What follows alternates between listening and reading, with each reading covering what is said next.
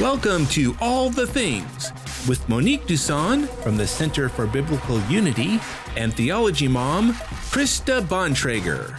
And now, here's Krista and Monique. Happy Saturday, everyone. Happy Saturday. Oh, I don't know if y'all can hear that, but we got the music again. I'm like, oh. Okay. Well, there it is. Hopefully it's okay on everyone else's end. Should I listen to it, the stream? No, we're good. We're good? Okay. All right. All right. Welcome to All the Things, the show where we talk about all things related to God, life, and the Bible. I am Monique Duson. All right. Bob's fixing it. All right. I'm Krista Bontrager, also known as a Theology Mom, and we are excited to continue the conversation. We are exhausted. Let's be honest, people. We are excited. But if we gonna keep it real, they already talking about it in the chat. Okay? They keeping it real for us.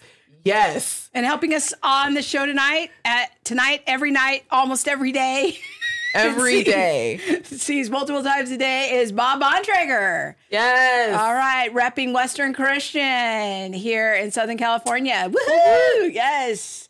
All right. And this show is brought to you by the Center for Biblical Unity, Theology Mom Podcast, and Family 210 Clothing Shop. So you can buy a shirt. Yes. Tell them about the gosh. shirts. So the teenage Bontrager is really good with art and all things artistry. And she designed a shirt for the Center for Biblical Unity. So this is our shirt, One Race, One People, One Savior. And it is being sold right now on the Center for Biblical Unity site. Just type in Center for Biblical Unity /conference because it was sold today at our conference. Yeah, we did a conference today with our friends over at Mama Bear Apologetics. People are like, wait, what conference? Yeah, so this is sort of the afterglow of that. So you can still pick up the conference t-shirt there at the Center for Biblical Unity.com /conference. Yes, and all the proceeds come to the Center for Biblical Unity, so support us. Yeah, so the profits of $5 a shirt go directly to us, and we should probably talk about what it means. One race, which is the human race. The human race, yes. And one people, which is the people of God. Yes. And one Savior. Yes. We're not trusting in governments or anything else to save us. No. Only the Lord Jesus Christ. She pays attention. She's there. Yes. Thank you for that. Go get the shirts. Yes. And share the show. Yeah, please share the show. That's another great way to support the show. Like, share, follow, help our analytics, give the thumbs up, hit the subscribe button on YouTube. Be sure to hit that notification bell so you'll know when we post new content. And share the show. Do you know that our show last week got like 50 shares? Yes, it was kind of crazy. It was seen by like 2,000 Normally we're like so people. excited. We got 3 shares. Yeah, like, oh, here we go. We're doing big things. Yes. So, yeah, big thanks to our friend Edwin Ramirez for coming on the show last week. And there was just a really great conversation that we had with Edwin about his journey out of CRT. Monique talked a little bit about her journey out of critical race theory.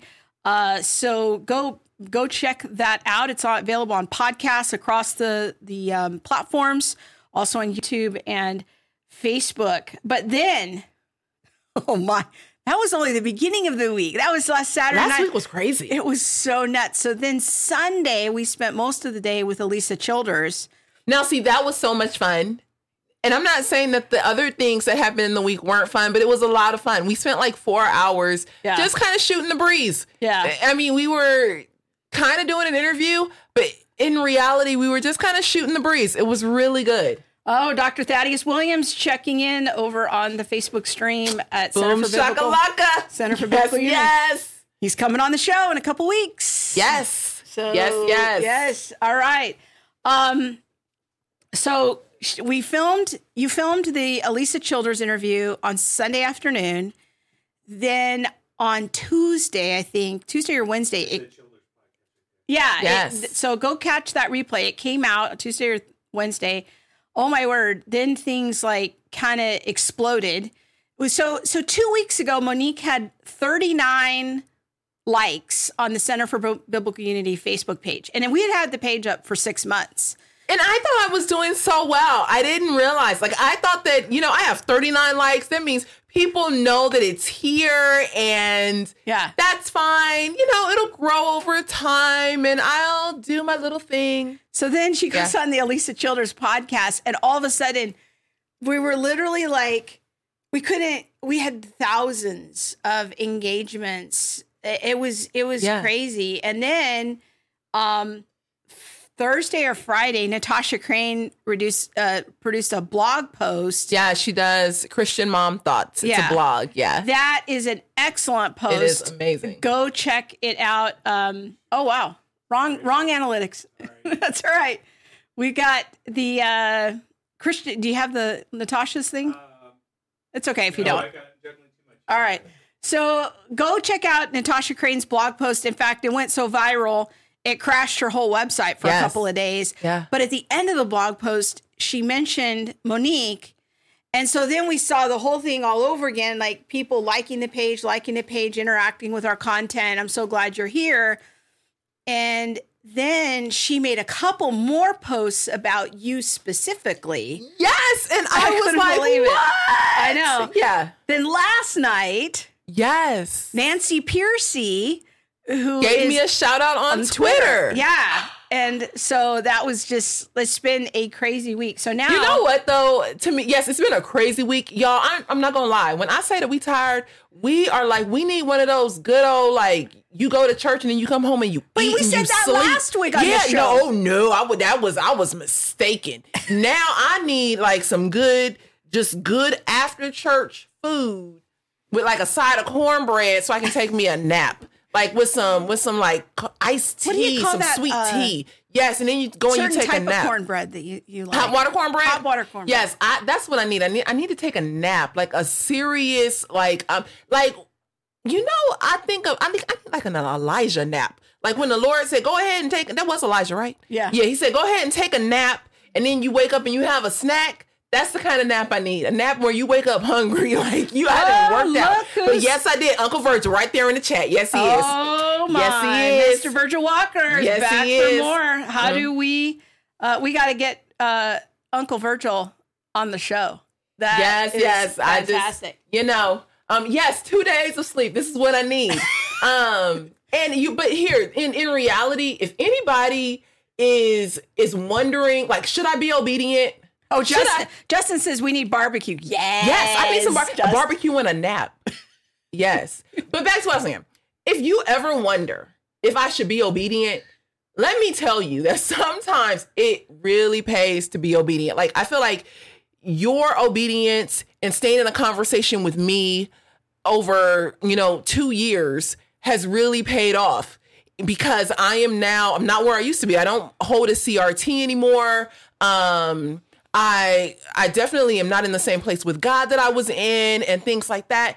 And then I was just like, I ain't never, ever talking about leaving Critical Race Theory. I'm never going to tell nobody that I didn't turn in my woke card. I am not going to go against the tribe. The devil is a lie. Even if just, I just got to prop it up for people to think that I'm still a certain way. And when God started to deal with me and was like, no, like, you stand for the body, you stand with me, and you trust that I do, or that I'm going to do what I need you to do, or I'm going to have you. He got my back. That's what I'm trying to say. And he has your back when you're obedient. I'm not trying to say it's easy. And I'm not trying to say that you won't need a nap and a snack. But I'm telling you, obedience is really worth it. So if God has told you to do something, go out there and be obedient in what he's told you to do, even if that means that you have to go against the tribal narrative. It is hard because I think there's so many pressures right now in the culture. We spent 3 hours today with the parents that are connected to Mama Bear Apologetics. Mm-hmm. We had 100 of them on Zoom, and we did 3 hours of presentations and Q&A on critical race theory, trying to help these parents keep their kids from falling into this trap, have practical conversations with their older kids, just how to orient themselves to what is happening in the culture. Yeah. Now, you and I have been in this discussion for a while, and I think that one of the goods that's coming about as a result of this cultural moment is we don't have to convince anybody now that race conversations are important or that CRT is a threat to the gospel. Like, people's attention has been raised. Yes. And so it's nice now that, videos that we posted that had 39 views before all of this now have hundreds of views, and where people are engaging with our content more, and we already have all of those resources in place. And yeah, because remember when I used to be like, we can't make no more videos. Yes, that literally was my response. She was like, well, when we make the next video, we can't make no more videos, folks. who's going to be watching all these videos? I don't know. I just had the sense the Lord was going to do something. And now every day someone writes in and it's like, I just saw your video on race. Because that's what all the videos are about. Our children call this the race show. Yeah. And it just, it was for a reason. So, yeah. Oh, yeah. We got a new background. What do you think? Are we getting ready for third grade school pictures? Are we got this for the Mama Bear Apologetics thing. So you can tell us what you think of our new background. If you missed the wooden background, we could put it back up. But this is our new background. I feel like we should be posing.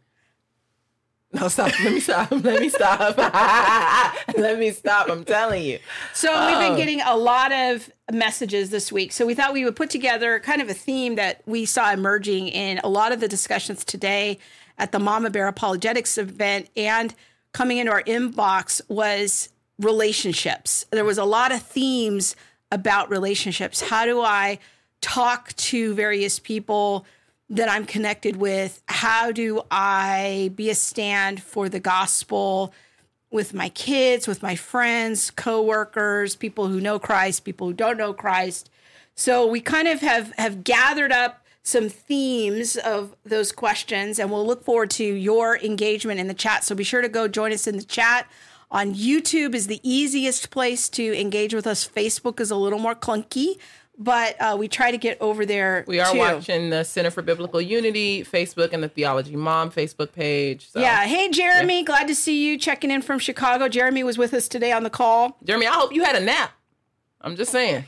Now, Uncle Virgil Walker is saying everyone has to be an apologist in this area. We can't just have a few of us responding biblically. Boy, can we get an amen on that? Mm-hmm. We need some organ music or something there, because that is so true. Because literally overnight now, all of us are needing to have these conversations with our kids and people that we know. And people are struggling. Like, if there's two things you guys have to know, there's two things you have to do. One of them is educate yourself. You can't rely on us for everything. Yes. Like, those of you who are writing to us and you're like, well, how do I do this? Or how do I say this? Or how do I have this conversation? Like, you're going to have to take the time to educate yourself. Listen to our podcasts. Go back in on our YouTube channel and listen to things. Yeah. Go find the Just Thinking podcast. Yes. Go look at Neil Shenvi's website. Go follow him on Twitter if you're in that world. Yeah, our guest last week, Edwin Ramirez. Yes. You find these voices. Go watch Vodi Bakum. You're going to need to be interacting with these voices that are saying, we're going to take our stand. Mm-hmm. We're going to pray and stand right here. And this is what we're doing. We're going to stand for historic Christianity, but we need you guys to stand with us. We can't do all the standing. Yes. Sometimes I need to sit down. I need a nap. Yeah. So, you're going to have to take the time to educate yourself. The second thing you absolutely must do is hear from the Holy Spirit about your situation. All of these situations have so many variables. We can't speak into that. We don't know what you should tell your pastor about XYZ issue. Because we are not the Holy Spirit. Yeah. Like on some level, yes, you educate yourself, and you should be educating yourself, finding out what's happening in culture, exegete the culture, figure it, like, begin to read, begin to get on some of the blog sites and follow people who are holding to a historic Christian worldview, and get in a conversation with Holy Spirit. Lord, what should I say to my pastor who is telling me that I need to read white fragility, or who's telling me that I need to divest of my whiteness or repent of my whiteness? Like that. Those are conversations that, I might say something and be like, well, maybe you should do this or you should do that. But the Lord, he's the one who directs your steps. He's the one who gives you those answers specifically. So Uncle Virgil is saying he's had more than 1,500 inbox messages in the last 3 days. There's so many questions. He can't get to them all. It's on YouTube, Bob. Mm-hmm. So he can't even get to them all. It's a tremendous blessing, but it's also a challenge. And it absolutely is. I mean, we hear you, Virgil. And Virgil is one half of the Just Thinking podcast. Yeah, we got Uncle Daryl over there. Yes, yes. And someone famous warrior of grace says, I've started following all the biblically woke Christians now. Biblically woke. Maybe that could be something. Wow. Monique's been calling it double woke. Yeah. I don't know. Yeah, yes, it is a lot. I will agree. It is a lot. It's a lot. It's a lot to, I went to, I have braids. And so I literally cleared my inbox from Facebook, and I reached over to put my hair up in a ponytail. And when I popped my head up, I had 24 messages.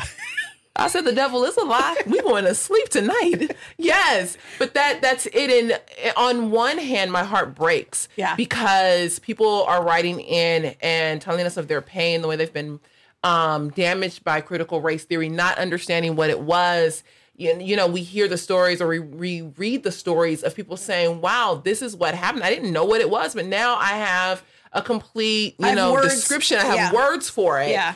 And, or there are questions about, my church is involved with this. My child is involved with this. Yeah. How do I handle this? And so. Yeah. But there was a great message we got this week along those lines where somebody said they did exactly what we're telling people to do. The 2 steps is, she says, when I saw people starting to fall into this, I started binging on your teachings, listening to the Just Thinking, listening to Elisa Childers. She equipped herself, and then she went and had a conversation with her pastor. And because she was equipped and she knew the common responses and how to address the questions, when her pastor wanted the church to go through the book White Fragility. And she was able to help change his mind about that. That's awesome. And we're like, that's how you do it. Mm-hmm. And just don't get ahead of the Holy Spirit. If the Holy Spirit tells you to speak, then speak. And if he tells you in a situation, be quiet, then be quiet for a while. Be slow to speak. But we want to stay in step with the Holy Spirit and what he's doing in that situation. But also don't be discouraged. Just because somebody gets offended doesn't mean you haven't planted a seed. And God can use that truth that's been planted in their soul to bring about something. You don't know what that kingdom outcome is going to be when you stand for truth. So don't make as long as I don't offend people, then I've succeeded. That can't be your measure of success. That can't be the ruler that says, I did good today. You've got to figure out how you're going to keep in step with the Spirit and have some courage to speak out on something if he tells you to, and be ready and equipped and do your homework at the same time. So that's our big picture advice. Those 2 things. Educate yourself and follow the obedience of the Holy Spirit. I know we're not at the comments time yet. That's okay. We can look at it. Oh, Whitney my goodness. says, I've been following the social justice movement for 3 years. I have always been thankful for the Just Thinking podcast. I'm so glad to see a better, more balanced podcast by women to share with people too. Yes. Yeah. So over on YouTube, I remember we were doing a show several months ago, and one of the commenters on YouTube said, I've never heard of critical race theory. It's not where I live. Uh-huh. I don't know if you remember that comment. I do. As the commenter was like, it's not where I live. And now it's like, I'm thinking, I wonder what that commenter thinks now. It's living out on your news. But there's so many good things. Donna in Wyoming says, yes, CRT is so prevalent. White fragility is being recommended over and over. Many people saying thanks. Thank you so much for your kind words and your support. Yeah, all the comments that have been so gracious and so encouraging. Oh, this awesome. famous warrior of grace, she was in CRT for 2 years, and I assume has come out of it. She said she heard of it through me. That's awesome. Jeremy says, you may be exhausted, but you're an answer to my prayers. Oh, that's very sweet. Jeremy was on the Zoom call today with the Mama Bear Apologetics. I think Alicia was there too.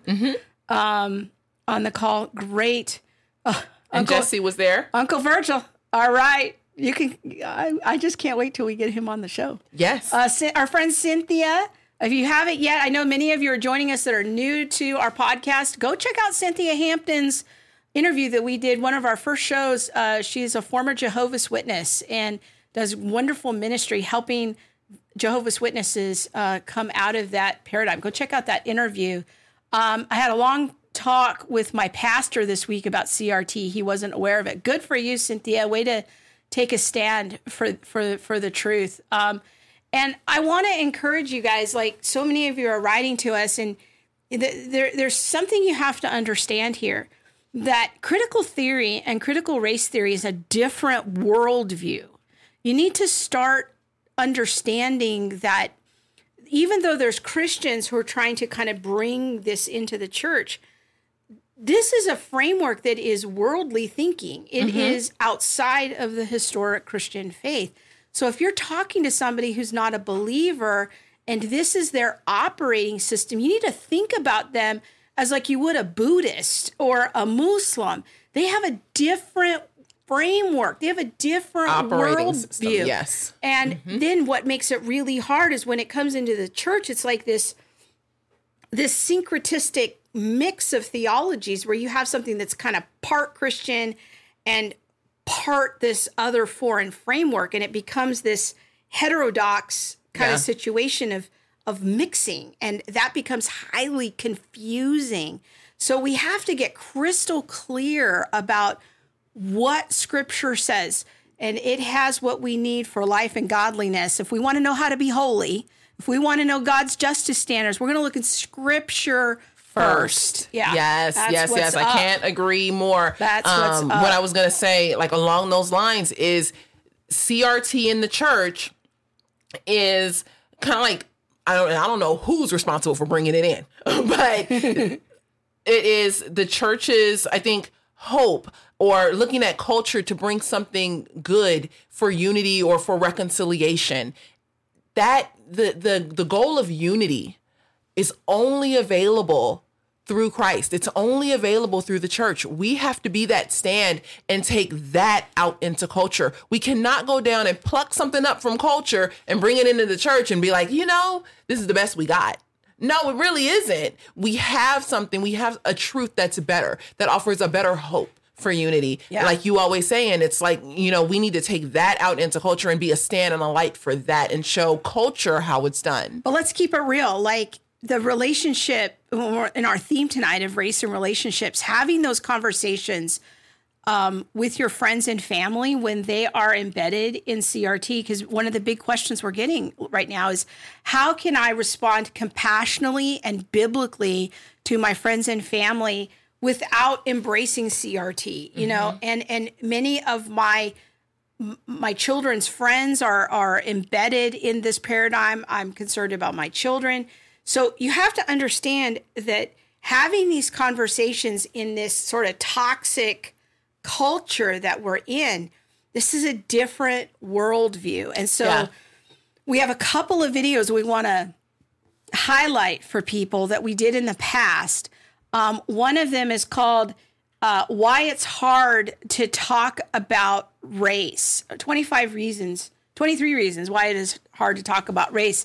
And the genesis of this video was Monique and I were sitting in Starbucks one night, and we both had a Google Doc open, and we both just sat there and wrote on the Google Doc all the things that were hindrances from our point of view on why it's hard to talk about race. And we're just going to say candidly, like every single one of these things, we fell in that hole. Yes. This is not some hypothetical thing. Oh, no. We have made so many and had mistakes. so many hard conversations. Yeah, so many mistakes. And yes. so this was a video that came out of that. So that is a good resource to interact with. And then we did a follow-up video called Steps Toward Peaceful Conversations about Race. 14 steps toward more peaceful conversations. That's probably when I was like, if she would only do these 7-8 steps right here that I got lined out, I'm sure we'd be okay. She'd only get woke. Yes. But these two videos, I think, will be of some help. I would call them a little coaching on how to do this, like how to identify a lot of the pitfalls and then how to avoid some of those things, because we can have compassionate, empathetic discussions. Yeah, and I think, we can be grace-filled. We can, empathize with people. It doesn't mean that I have to immediately go over to you and, say, what, you're woke, like, and, jump off the crazy train. How do we have conversations that are gracious and that leave the door open for another conversation? You might not, win the war right in that moment or, anything like that, but can you win the next conversation? Can you get to a place where you can have the next conversation with someone? Can you leave them thinking about something? Don't think that you're alone in this. Like, changing their mind is not up to you. That's the Holy Spirit's job. Remember, our first step was educate yourself. Second step is partner with the Holy Spirit. Mm-hmm. And there were things where I knew I had moments in our journey together where I knew I couldn't take it any farther with you. Like, the Holy Spirit was going to have to take you the rest of the way. And there were moments where the Holy Spirit changed your mind about some things. Yeah. And so don't fall into a practical naturalism where you think that you're the one that has to convince the person. That's the wrong job. Our job is, as the participant, is to plant some truth, to try to do it winsomely, to be educated, but then we partner with the Holy Spirit to change that person's heart and mind, to open it and to trust for the increase. Yes. So it's just like any other evangelism project where you have your job to preach the gospel and the Holy Spirit has his job to bring about that conviction of sins. So it's the same type of thing. Well, let's talk a little bit. Should we check the comments? Woo, there's a lot happening. You check the comments, and I'm just realizing that I'm not even on looking the right at the cue page sheets. at my notes. Yeah. All right. Now, let's see. Okay, let's talk about this question because we're getting this a lot. Allison says, this is on YouTube. Do you think Christians and proponents of biblical unity need to read things like White Fragility, and I would assume other books in the CRT canon, to know what they say and how to combat it, or is that just a waste of time? And our friend Amy Davis is wondering the same. So let's tackle that. So here's the thing. If you are not firmly grounded in who you are, I would say no. If you're not firmly grounded in what, the Bible says in scripture, I would say no. To me, I always want to know my enemy. I want to know, who am I fighting? What are the ways that this person's going to come with a right hook for me? Like, how can I block it? That is who I am. And so because that's who I am, I did read White Fragility. I am reading Critical Race Theory. I do have, like, Lucretia Carter Berry's book, What Lies Between Us. I do have the Be the Bridge book. There are books that I read in my college years, like Divided by Faith, or Why Do All the Black Kids Sit at the Table in the Cafeteria by Beverly Daniel Tatum. I'm messing up the title now, but some of these things I read as an undergrad. Some have come out later. And yes, I do have woke church.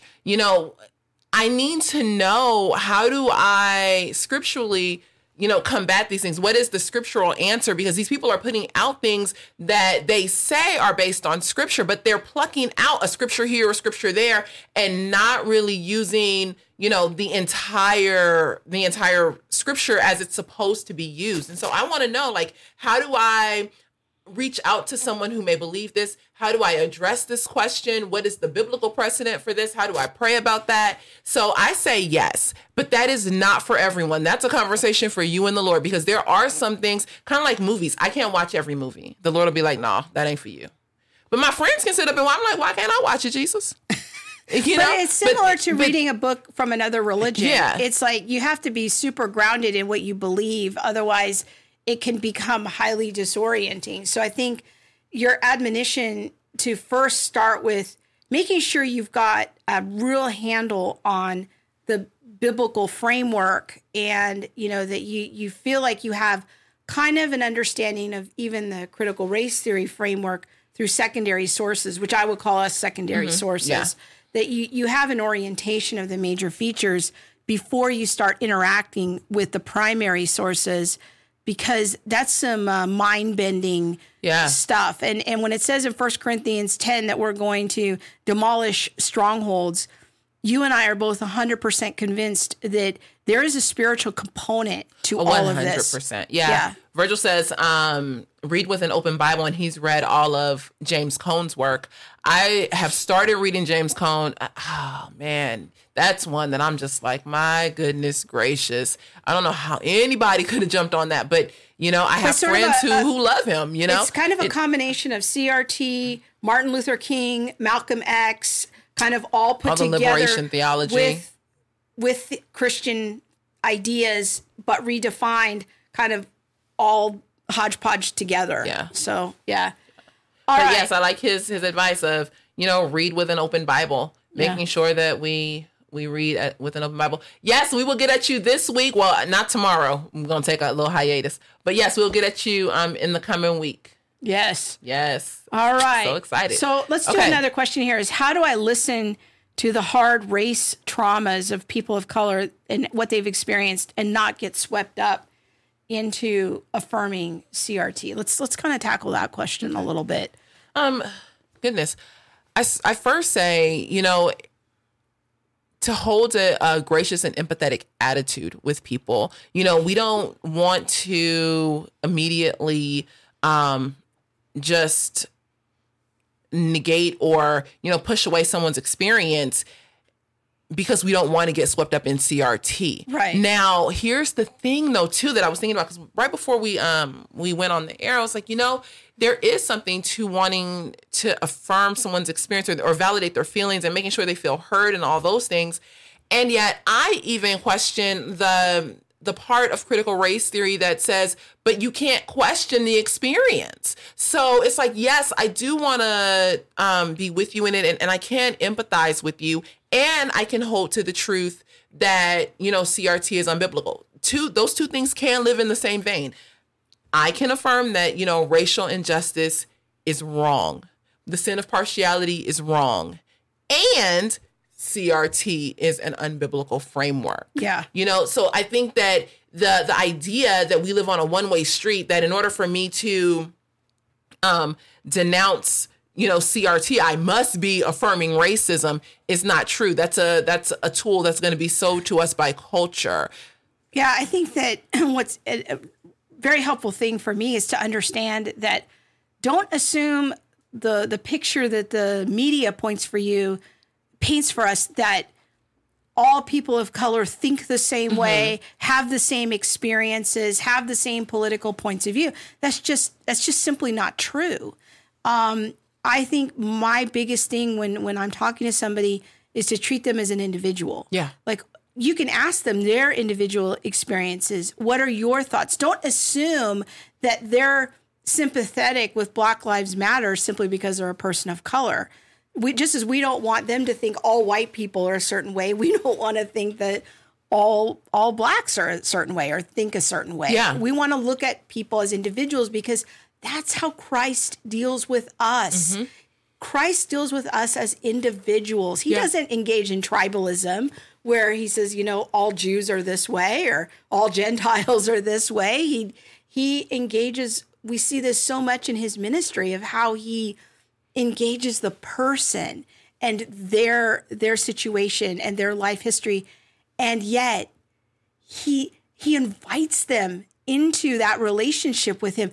That is Their biggest problem is not their poverty. Yeah. It's not their race. It's not their ethnicity. People's biggest problem is their sin. Yes. And that they've offended a holy God. And Jesus is inviting us into that conversation. Like, let's point people to Jesus, and let's believe that the gospel is powerful to transform hearts and minds. Let's make the gospel great again. Let's make it powerful, and to believe in the power of the resurrection, power of the Holy Spirit to raise people's minds and souls to come into a knowledge of who Jesus is. That is what we want to do. So don't assume everybody's the same. You can ask about their specific situations. You can ask about their experiences, but don't assume that they're automatically sympathetic. Well, yeah, I agree with that. I just I think for the question of how do I do that? It's like you're saying, it is as individual as the person, because some people are going to expect that you automatically believe, whatever their experience is. And somebody just hit something on that, and that's what made me think about it. I think this is a really good point. Famous Warrior of Grace says, our experience should never trump the word of God. Yes. That is a hugely important point. We got it, Bob. It's good. Yeah. Okay. So I think that in the kind of more postmodern idea, it's my truth. My experience determines the truth. My experience becomes a lens through which I look out and interpret the world. There's actually no such thing as my truth. Mm-hmm. There's either truth or your opinion. Those are the options available. Yeah. And our experience doesn't determine truth. Part of the Christian worldview is that there's an objective world out there and there's objective truth, and we have to apprehend what that is. And we have to understand and interpret Scripture as it is. Yes. She preaching tonight, y'all. Yes. All right. All right. Okay. Let's see. We are just, man. Isn't James Cone one of the main resources, one of the main reasons CRT is in the church? I think it's one of the reasons, but I don't know if it's a main reason. But there are people now at pretty prominent evangelical seminaries that are highly sympathetic to James Cone. I mean, there's a professor at Southeastern Baptist Theological Seminary that is a big, thinks that James Cone has many great ideas. And I would say yes. Like he's probably like laid the strong foundation for other people to stand on. Yeah. And people realized that good old Uncle James was a little crazy. And so they reeled it back in a bit. But some of those underlying premises of, like this whiteness idea, or, like a white devil, so to speak, like those are the things that were kind of laid that we haven't gotten away from. Another issue when we're having those one-on-one conversations with people, I think this was helpful to me to understand. I don't know if it'll help anyone else, but one of the features of white culture or Western European culture, I think is a better way of saying it, is that we are a very individualistic culture in many regards, not in all regards, but in many regards. And kind of what I do is, and I think this is based on a biblical idea that God deals with us as individuals, but also in the Middle Eastern culture, which was part of where Jesus, the part of the world where Jesus comes from, is that there was also this collective identity idea. And we see that played out in the Bible too, is we're all one in the body of Christ, and the body has many parts. And we all help to build unity in the body of Christ by maturing us in the faith. I think that what's important for us to wrestle with is Christianity is kind of this religion that speaks to the excesses of individualistic cultures, and it speaks to the excesses of collective culture, group identity cultures. And I didn't really have an understanding that the Black culture is much more of a group identity culture. When you and I first started talking, and I would ask you for examples of racism, you had two immediate responses: slavery and Jim Crow. And there was a moment where I said, I've noticed in our conversations, like nearly every one of them ties back to slavery. And you kind of snapped your head back, and it was like, well, I got to think about that a minute. But I think that for you, there was so much of your identity that was wrapped up I think it's that, in your history.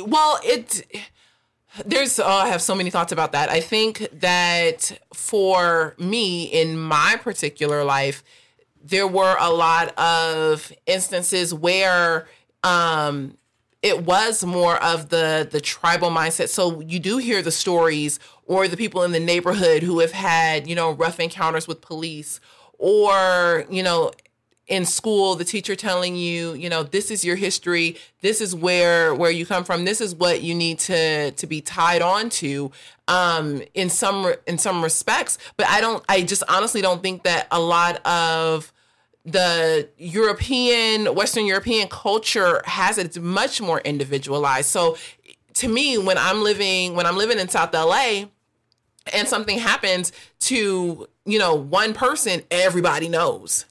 And that one thing can impact many other people. I also saw this living abroad in South Africa and traveling in Zambia and things like that, the tribal mindset among Black Africans and even colored Africans is that as well. Like, this one incident happened to one person, this one person died, this one person was shot, this one person, whatever.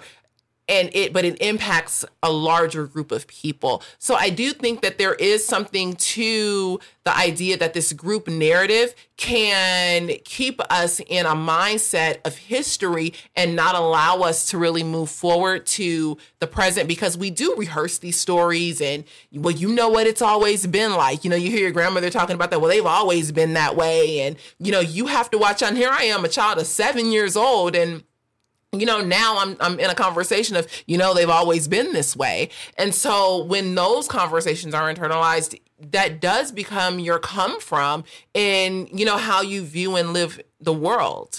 But I think that took a long time for me to understand that and to pick up on that, because that's not so much how I think. I don't think so much in a group identity kind of a thing.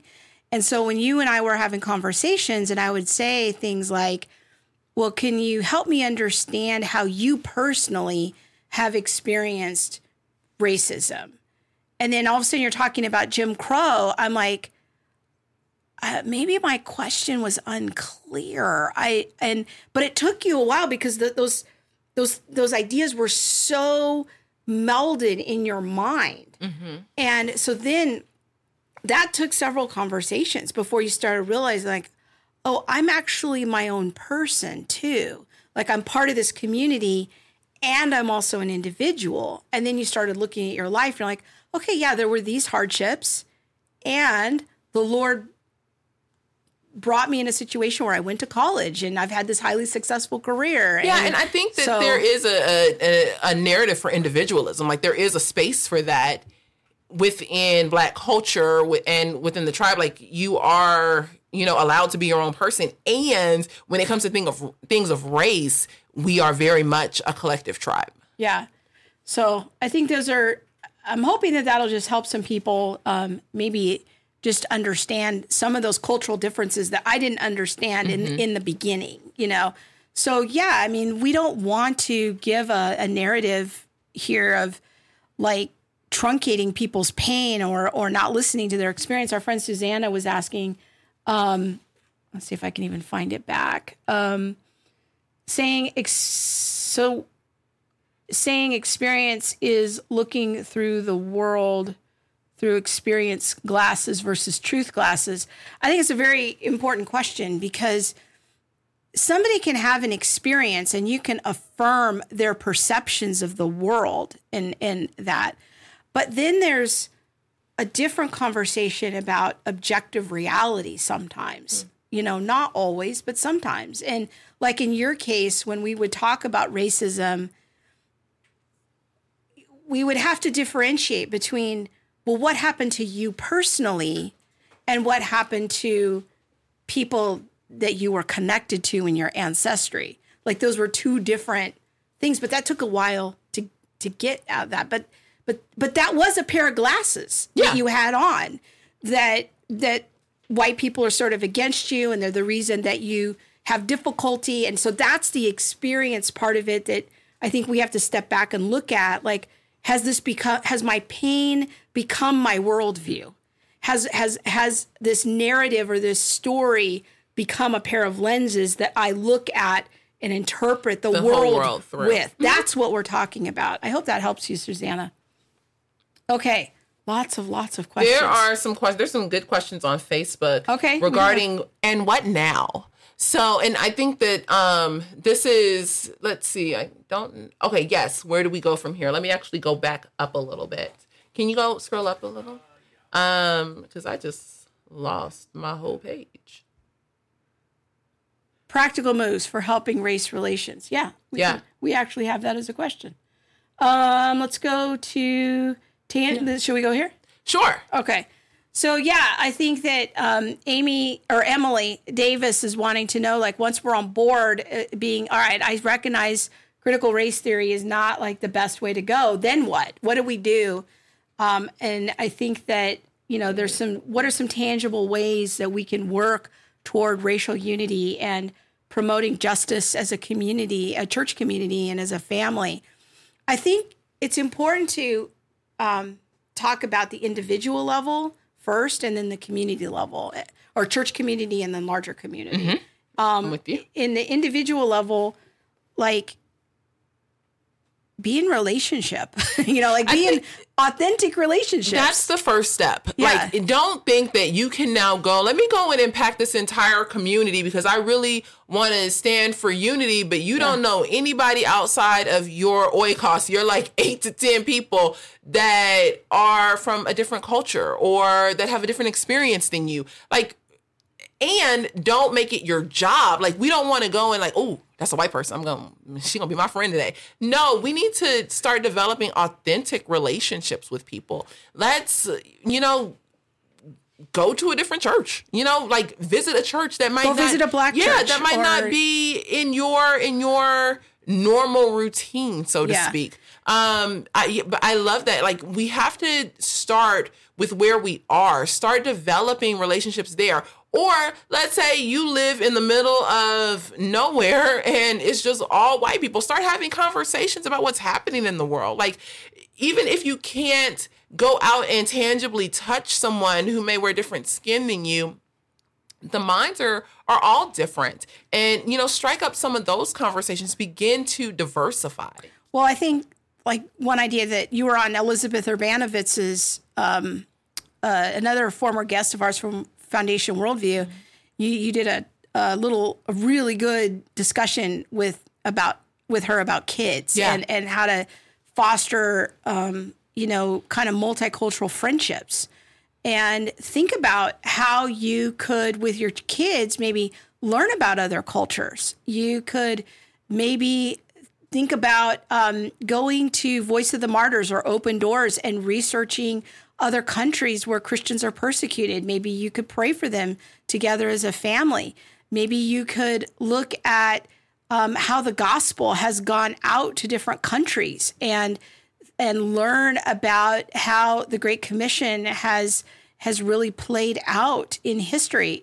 You can look at some and use that as a venue to learning about other cultures. So even if you don't know someone personally, but if you do know someone, engage in authentic friendship and be prepared to make mistakes. Yeah. One of the things that I gave us as a suggestion when I was meeting with Elizabeth is have a family project where you learn about like a different people group every month. Especially, works so well with little kids because now they can learn that yes, people are different and there's nothing wrong with being different. Kids are going to point out all the differences. They don't care. They just, that's different. Let's talk about it. And yes, that is different. She is different. She has brown skin. Her hair isn't the same as yours. Let's talk about that. Why is that?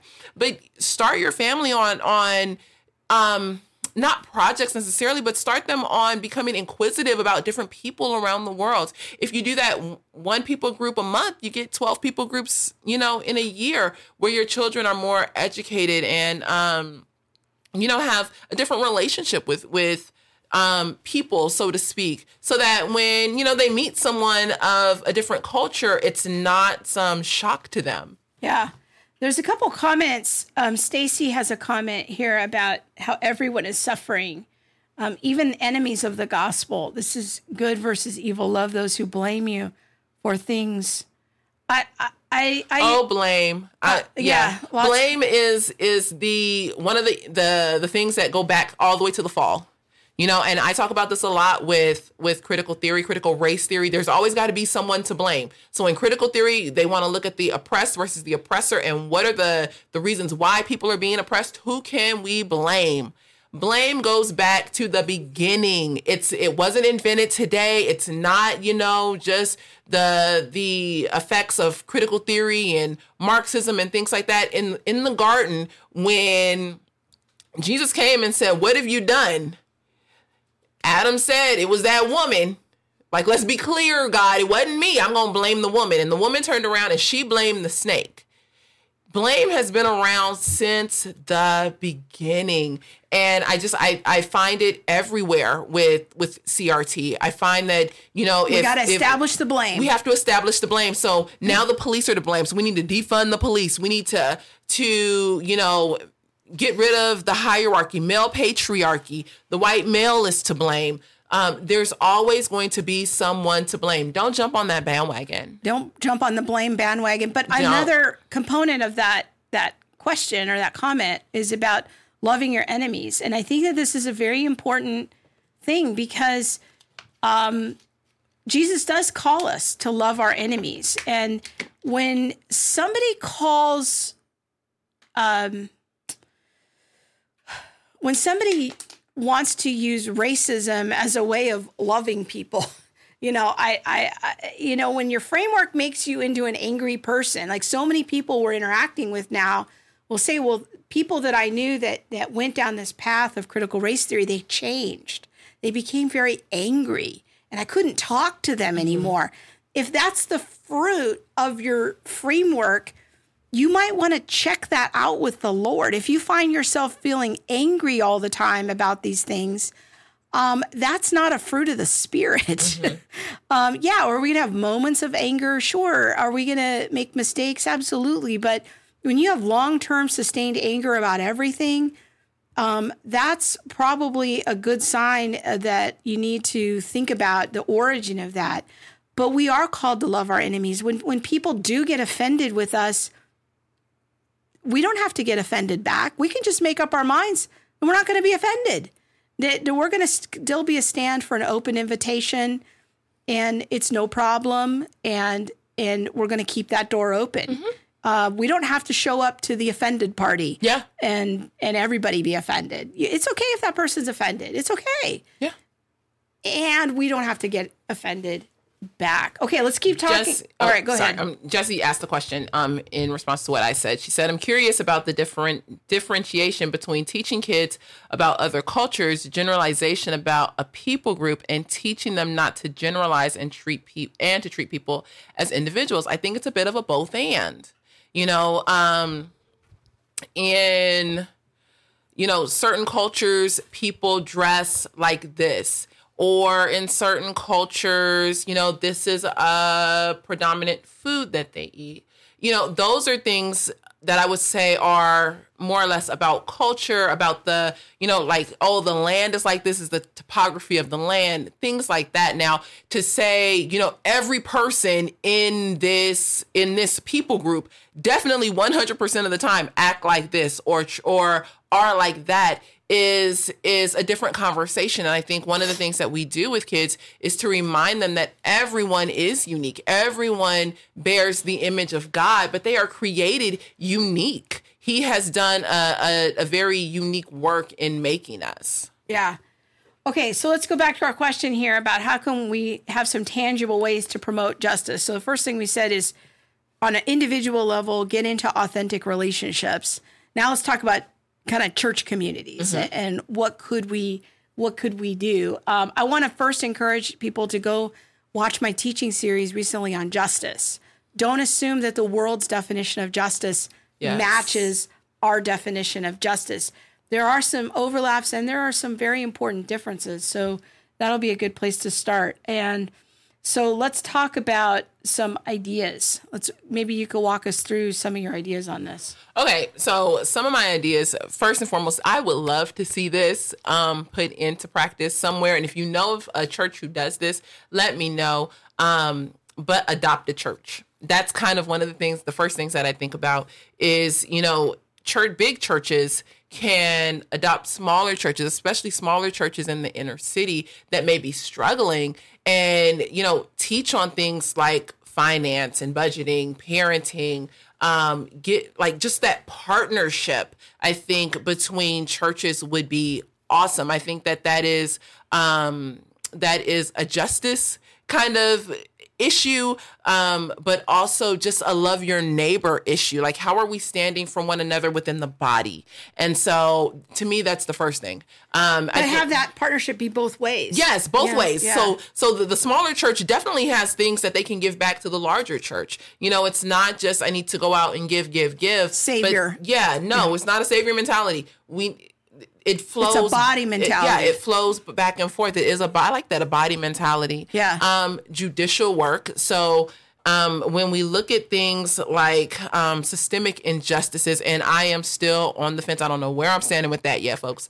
But when I was an extreme proponent of systemic injustice and things like that, one of the things that I was passionate about was like judicial injustice and the judicial system, and how people could, from a lot of things I read, go into the system with equal crimes, equal points, and things like that. And one person the white person get parole and the black person get 26 years. How does that work? How does that system, where all things seem like they should be equal, produce such inequality? When I looked at the movie Just Mercy, and if you haven't seen it, I would say, find it, rent it, read the book. It's really good because it talks about the time in America where this idea of judicial injustice was prevalent, and how one man decided that he was going to really work to help overturn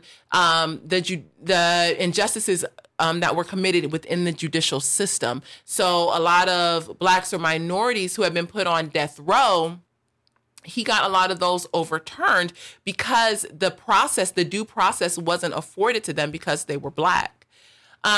So having people maybe within your church who are, lawyers or in the judicial system, having them do pro bono work for people, come together. How can you, fight on behalf of someone who is possibly not receiving due justice within the judicial system, I think is a good one. Researching judges, who are the people that you're voting for? What are their histories? What relationship do they have with people of color, and how do they sentencing? Yeah, sentencing. Thank you. What does that look like? What are the sentencing laws in your states? Are they just? Are they do they hold equal measure? Are these laws being applied equally to people, or is it a lot of judgment calls and kind of arbitrariness to it? So those are important questions. I think I would love to see churches, especially if you're in an adopted church situation, like how can we help each other advocate for more entrepreneurship? I think that it would be great if church communities could have classes on how to start your own business and getting people to have an entrepreneurial mindset, because so many of our poverty and social service programs, and this is something we've talked about on the show several times now, they don't lift people out of poverty. Mm-hmm. Like, you don't get out of poverty by being on welfare. That's sometimes a needed and necessary temporary situation. But when you have multi-generational welfare systems, we're not we're not taking care of people's dignity. We're not honoring the image of God in them, because work is part of the image of God. Yeah. And that was part of our created makeup before the fall. I just recently did 2 shows on the theology of work in the Bible. And so as we're having all these social service systems in place, I'm not convinced that those are actually the best way of enacting justice. I think entrepreneurship lifts people out of poverty at a much higher rate. You can lift an entire family out of poverty in one generation with a successful business. And so, our church does microfinancing to help people start businesses overseas in the Philippines. They help people start their own business by giving them small loans. Well, why couldn't we use that model here in the States? Why couldn't we have classes on entrepreneurship and microfinancing projects where churches would help people finance small businesses? Because when a small business gets going, it helps that family and it helps other families in the community. Yes. It's providing a service. It's a tangible way of loving your neighbor by providing a service, and you're providing jobs for people that get hired. So I feel like, why aren't we exploring those options as part of our justice conversation? Why does everything have to be about social service? So those are some ideas in my mind. I would love to see some creative megachurch pastors start thinking about those ideas. On the family level, I love the idea of like supporting your local food pantry. Yeah. Tell us a little bit about what you do with that. Well, I manage a multi-site food pantry, and on the kid level, I see many, many kids like in Royal Rangers or Boy Scouts, Girl Scouts, baseball teams, and they do like food drives. And so this is a kid-led initiative. The parents might have to do the photocopying and the flyers, and all that stuff. But by and large, the kids really get behind it, and they tell their friends about it, and they talk to their school about it. And I've seen whole schools get on board with it to really bless the local food pantry. One of the things that happened with Rona is that the shops went empty. And because the shops went empty and people entered into more of a scarcity mode, food pantries really dried up. I know our 3 locations did. And so having a time where, and when I said Rona, I meant COVID-19, just to be clear, having a time where kids can, now that things are getting back to normal, where kids can participate in selecting, a pantry that they would like to support, or a cause that they would like to support. Maybe it's that, they decide they're going to save a piece of their allowance money and give that to a local organization or something like that. But letting them spearhead a lot of these things so that when they grow up, they also remember how important this is. Another good thing is we had our friend Brian Crane on a couple of months ago, and just talking about the wonderful ministry of gospel missions in helping the homeless. Yeah. And how, if it's a wonderful service, because homelessness, like, you're not going to, there's so many things right now. I'm seeing like justice is giving every homeless person a house. That's actually not going to be a great solution for a lot of people. Like Brian Craden says, homelessness is always downstream from other problems. Yes. Trafficking, domestic violence, drug abuse, alcohol abuse. Like, homelessness is a symptom of mention deeper problem. Not to mention that every homeless person doesn't want to be housed. Like, this is an assumption that we're making that drives me crazy. After I have worked with homeless in homeless services for, before I moved to South Africa, it was at least 7-8 years, maybe longer than that, maybe 10. Not every homeless person wants to be housed. That's just a part of the conversation. And I think that we make the assumption that, this is just. This is tiny houses for all the homeless. I can't even. I will not even. Justice. All right. Okay, need some comments. Yeah. I think those are just a few ideas to get people started. And obviously, this is just such a large discussion, because justice is a big conversation and it's connected to a lot of issues. But we're, hopefully we're helping you think a little bit creatively and think outside the box. Yeah. We don't have to go along with every cultural idea for how to solve these problems. All right. So in the comments, Yes. and there are tons of comments, but there's a comment that I wanted to hit on because I almost literally passed out. YouTube, but I've seen it. I have seen it. I have seen more than one. Kimba, she said, this is off topic. Was just in a video of a Black Israelite demanding a white woman kiss his boots, and she did it. This is where this leads to, people. This is where this oppressed mentality leads to. I have seen several videos where white people are shamed into, hey, we're from Black Lives Matter, and we want to promote the justice of Black people. And so here we go. You need to, renounce your whiteness, bow down, enter into this lament, kiss our boots. I have seen several. When I say several, I mean many. I have seen many people being led in prayers of repentance for their whiteness. This is where this leads. If you think that critical race theory is just a cute theory or framework, for us to be able to understand the ills of society, you are sadly mistaken. Do not adopt this framework because it will lead you down a path of worship for someone else, a path of repenting to someone else.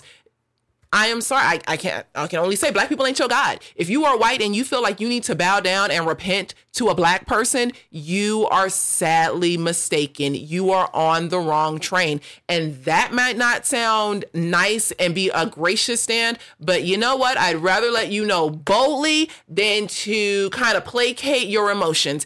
This is wrong. This is where this leads. It leads to white people feeling like they need to lament and repent of their whiteness and kiss somebody's boots. The devil is a lie. Well, let's have some real talk about white culture. We highly emphasize empathy in our culture. And I think that there's a lot of white people who are like, hey, I want to empathize. I want to be compassionate. And maybe I can make all these hard feelings kind of calm down if I show up and be empathetic. But you have to know that that's not going to be enough. That's not where this train leads. The goal of critical race theory for the thought leaders, for the people who really buy into this as a framework and a life principle, is their goal is to become the oppressors, that they will crush white culture. They're going to smash the patriarchy, and they're going to smash the what they perceive as be the affluence, the privilege of whites and white culture. And you might not get this from a Christian who upholds to CRT. They're just going to talk about equity and equality. But let me keep it real. That is not the end goal. The end goal is the end of the white male patriarchy by any means necessary. James Cone, who was a Black theologian, he talked about liberation theology in I don't even remember the name of the book that I'm reading by him, but he literally says, by any means necessary. And we will take some of you guys with us. If it means death, we will take some of you guys with us. Don't fall for it. I'm telling you now, do not fall for it. Black Lives Matter, don't fall for it. I'm Black. Okay, look, I got melanin. I love my melanin. I'm going to go ahead and let you know now, I am not ashamed to be Black. But I will not jump on board with something that does not promote a Christian ethos. Black Lives Matter, and everybody wants to hashtag Black Lives Matter, and white silence is violence. And if you are white and you don't promote Black Lives Matter, then you're just a part of the problem. No, wait a minute. Have you looked on their website? Have you looked at the about for Black Lives Matter? They have in their agenda, it's part of the dismantling of the nuclear family. That's a problem because God created the family in Genesis. It's a problem when they want to dismantle the Black family and then promote the Black trans. It's a problem when you want to dismantle the Black family and yet Black females have the highest abortion rate out of all races. It's a problem that you want to dismantle the Black family and yet Black poverty is so high. Black Lives Matter is not really about all Black life matters. No, they have an agenda too. And when you jump on board with the hashtag of Black Lives Matters, you are promoting an agenda that is antithetical to the gospel of Jesus Christ. Black Lives Matter does not care about the Black father. Since we on the subject and people want to know, let's be real. If you are white, don't let social media guilt you into being on the wrong train. Because critical theory, right behind critical theory is critical race theory. And right behind critical race theory is going to be feminist studies, queer studies, and all these other things. So if you don't want critical theory, or if you don't want queer studies in your church next year, don't accept critical race theory into your church this year. Because I'm telling you, it's coming right behind it. Yeah, I didn't mean for us to go this way. I didn't mean for it to get ugly. But people, y'all need to know. You need to know. I feel like this is the end game. And if we don't have a serious conversation about what the end game is, people are going to buy into it. And this is serious. Well, I love Susanna's comment. She said she saw a line on a poem that says for reparations, apologize, acknowledge, amend, atone. What does that say? I don't know. Rinse and repeat. This is the end. They will never be satisfied. Okay? So you may think that you're doing the right thing by showing empathy and compassion. And we don't want to say, be mean to people. Show empathy, show compassion. But you have to know at the end of the day that it will never be enough. That's not going to stop this. It will not stop the critical theory train. There will be a cycle of apologize, acknowledge, amend, atone.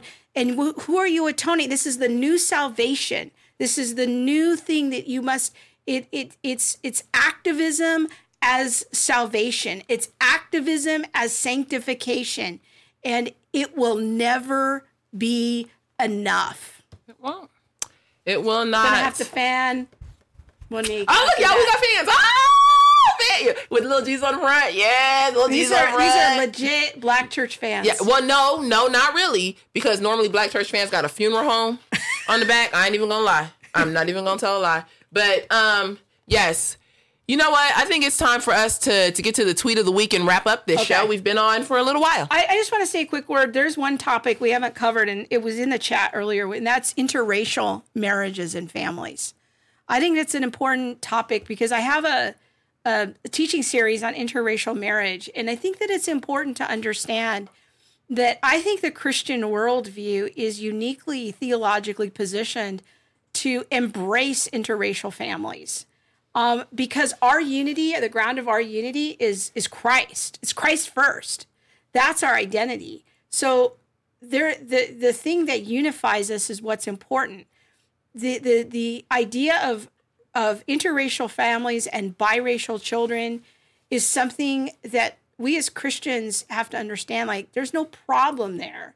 Now, I wasn't aware that interracial marriage was illegal in some parts of the country. Oh, yeah. Until somewhat recently. Yes. And I document all of this in a teaching series that I did on a theology of interracial marriage and family. So I do want to refer people to that because I saw some comments about that earlier.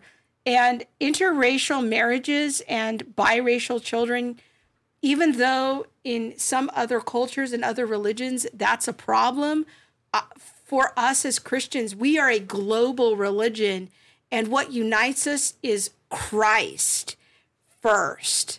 And so we actually have a theology, I think, that that promotes interracial marriage and biracial children because we raise Christian children first.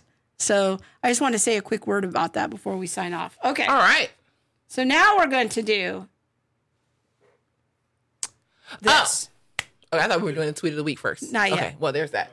Just a minute. We don't know. I'm trying to read in the comments because I feel like, woo, this when you, okay. It's a little spicy. All right. Yes. Okay. Do your thing. Oh, Cynthia, she coming with the knowledge too. Okay. All right. All right. So we're going to take a little bit of time out to talk about what is the Center for Biblical Unity. I have no idea what camera I'm looking at. Awesome. There we go. All right. So the Center for Biblical Unity is an organization that I felt like the Lord was telling me to start. And when I talk about being slow, y'all, I was like, not today, Jesus. But boy, I am glad that I eventually got on board with his plan. Founded in February. It became an original, like official organization in February. And I'm still working on the 501c3. That can take like up to a year. So while it is you an have your official paperwork entity, Yeah. it is not officially tax exempt yet here in the state of California. So there's that. What is the goal? The goal really is to train leaders, Christians, pastors, how to have safe and sane conversations around biblical unity, one, and to warn against the CRT framework from coming into evangelicalism. Our mission, like it says on the shirt, one race, one people, one savior. That is what we preach. We are preaching nothing else, is that we are one race, one people, and one savior. There are trainings one training that is developed, another training that we are developing for that's experiential, so that we can really get into the nitty gritty of like, what is it like to have this conversation with someone else? I've never really had to, think about what I would say or answer this question in front of someone else. I'm probably not doing the best job with explaining she's just shaking her head no. But the goal of the organization really is to help people have sane and safe conversations around race and unity, and to promote biblical unity. We do not promote critical race theory. You know what? I'll say this. The goal is to be a battering ram against the cages that people are trapped in, which I believe are CRT. I believe that CRT is a spiritual battle. And so we want to speak truth into those realms, and then also to be a safe haven for people who have been damaged by CRT. So that's some of the work. It is a big work. This week, I've realized just how big of a work it is I've run nonprofits before, but to actually, start a nonprofit and to have so many things happening at one time, it's been awesome and amazing, but it has been a bit overwhelming. I'm like, oh my gosh, here we go. It's really happening. I was telling someone, maybe I was telling you, when I projected out where we would be in a year, this is where we would be in a year from now. So I'm thinking, June 2021, this is where we'll be at. We'll have, some people calling in and asking questions and, talking about, hey, can you do this training? Can you do this interview? No, that's today. It all shifted in the matter of 2 weeks. And so that's a little bit about who we are. You can find out more about us at the centerforbiblicalunity.com. Just type in centerforbiblicalunity.com. That's our website. You can find us on Facebook at Center for Biblical Unity. And support us, please. Like there is so much need and so many questions that working a full-time job and running a ministry is a little difficult. And I am definitely, all in. I definitely am all in I'll tell this story quickly. I was raised as a fighter. I grew up fighting. Like, that's just it. My brother had a big mouth. I love you, Mark. But he had a big mouth. He would get into trouble. And my mom would send me out, because I'm the oldest, to beat up whoever it was that has now punched my brother because he had a big mouth. Part of that, though, is also the idea of not letting people come for your family. The body of Christ is a family. And so I am extremely... I don't know. I'm extremely passionate about standing against the things that would come from my brothers and sisters, and I don't care what color they are. I said earlier this week, you could be pink with glitter. I would like to meet you, because those are two of my favorite things. But it doesn't matter if we are our family, as it says in the scriptures that we are brothers and sisters.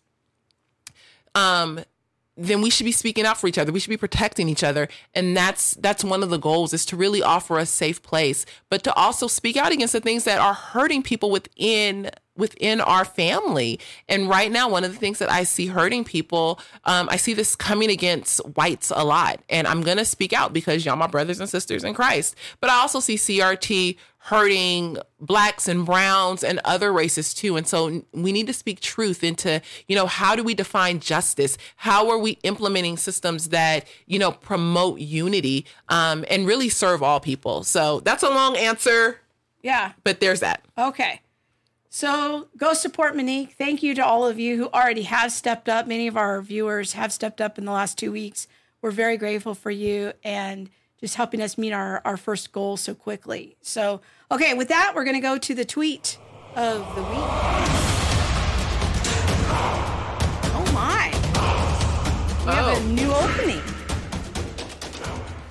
I didn't even know that was a thing, but look at that. Look like what you did this week. That was nice. Okay, this was sent to Monique and I on a group chat on Twitter from Dr. Neil Shenvi. Yeah, it wasn't really a group, but it was okay. I don't know who this guy is, but it revisits something that we talked about a couple of months ago. Actually, go up for a second, Bob. The hashtags are important. Working to change the narrative, and this is social justice mathematics, and their statement from mathematics educators on challenging racial injustices in mathematics. And we're going to see more and more of what I'm calling these woke statements, where, there's position statements for all these entities. And we did a show back in February with our friend, Dr. Neil Shenvi, about how critical theory is coming into the realm of the STEM fields, STEM meaning science, math, technology, engineering. So I think we have a little graphic to remind us of what that show was. So if people want to Dr. Neil Shenvi, check it out. Go back in our archives. Those of you who are new, and check out our interview with Dr. Neil Shenvi, is Math Racist, Critical Race Theory in STEM Fields, because this is coming. Some of you are thinking, well, it's not in my area yet. Well, trust me, it's coming. Oh, yeah. It's coming to all your hobbies. It's coming to your knitting group. It's coming to your engineering class. And see, that's where people are going to find out about this stuff. This is where you're indoctrinated at. It's not that you go and take a class on critical race theory to find out what is critical race theory. What you do is you go to your knitting groups, you go to the Bible study, and people just are pervasive in their conversations, and you begin to buy into it. That's how it happens, and it makes sense. And then before you know it, you're neck deep in a worldview that isn't biblical. Okay. All right. Let's see. Read Juwad's Monique, comment. I am so sorry. In case I was controversial regarding CRT, maybe I have intense feelings for what my ancestors did to the colored people. Accept my infinite love and respect, Monique. There's no animosity, like no worries at all. I wasn't even, I haven't seen any previous posts. I think he's a little I think he's a little sympathetic with CRT, and so he was having some back and forth with I haven't seen that. I with some haven't of our seen that viewers at about all. it. But that's okay. That's all yeah. part of the learning. Yeah. It's no hard feelings, and that's all part of the learning. And I think, Jawad, you have to understand that we're coming at this from a Christian point of view. And until you're a Christian, it's just something to consider that in our worldview, we come into relationship with Jesus as individuals. And we can have a conversation about things that our ancestors have done, but God doesn't hold us accountable for those sins. Yeah. He holds us accountable for our own sins. And so that might be part of the confusion here, is that to understand things, we're not trying to come at this from the framework of the culture. We're trying to come at this from the position of the historic Christian worldview. Now, for you, Jawad, because you're a Muslim, and maybe you're just kind of wrestling through, hey, how do I make sense of these injustices? I think that's a very fair question. And I love your heart of compassion toward others and really grappling with the realities of what you feel like your ancestors did. Now, I don't have any direct knowledge of what your ancestors did. Maybe you do. Maybe you have direct knowledge that your ancestors participated directly in owning slaves or whatever. I don't know what your situation is. But, you know, I think that in the Christian worldview, and I would commend you to Monique's blog article this week, in the Christian worldview, sometimes when we get when we meet the real Lord Jesus Christ, what happens to us is that we become so overwhelmed with his grace and his love that we want to right the wrongs that we have engaged in. There's a story of a man in scripture named Nicodemus, and he was a tax collector, and he cheated a lot of his neighbors out of their money. And when he meets Jesus, he immediately is so taken with his own sinfulness, he wants to pay back all his neighbors times 4, just as an expression of how much he's so grateful for Jesus's forgiveness. And for us as Christians, we believe our fundamental problem is that all of us are sinners. Mm-hmm. All of us have offended a holy God. And Jesus is inviting all of us to have our sins washed away, and that we can stand before him with a clear conscience, that even if our ancestors did horrible things, God is not going to hold us responsible. Now, we may decide voluntarily that we want to do something for our neighbor, that we want to love our neighbor in a certain way, or we want to help the poor. We call that in Christianity, we call that Christian charity. And over time, you know, that sort of all those individuals collectively can actually change a culture and change society. But we want to do it because we're Christians in a way that doesn't require compulsion. See, compulsion is against Christianity. So some of the tension that you're running into there in the chat, I think, is a difference in worldviews. I do hope that helps you understand things a little bit better. But yeah, we appreciate you, Juwan, and I'm so glad that you're here. Definitely appreciate you being here. And yeah, all right. I think it's time for us to sign off. Yeah. It's been a long day, my friends. Yes, it has been, but it's been a good day. And so we are definitely glad for all the opportunities. So excited.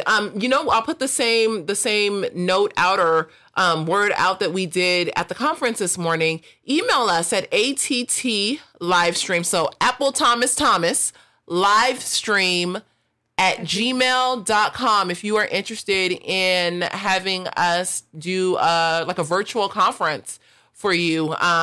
Email us some topics, things that you would be interested in. If we get enough responses, we'll definitely do another conference and put that out there for everyone. We had, I think, 100 this morning. And so it was a good turnout and really fun time.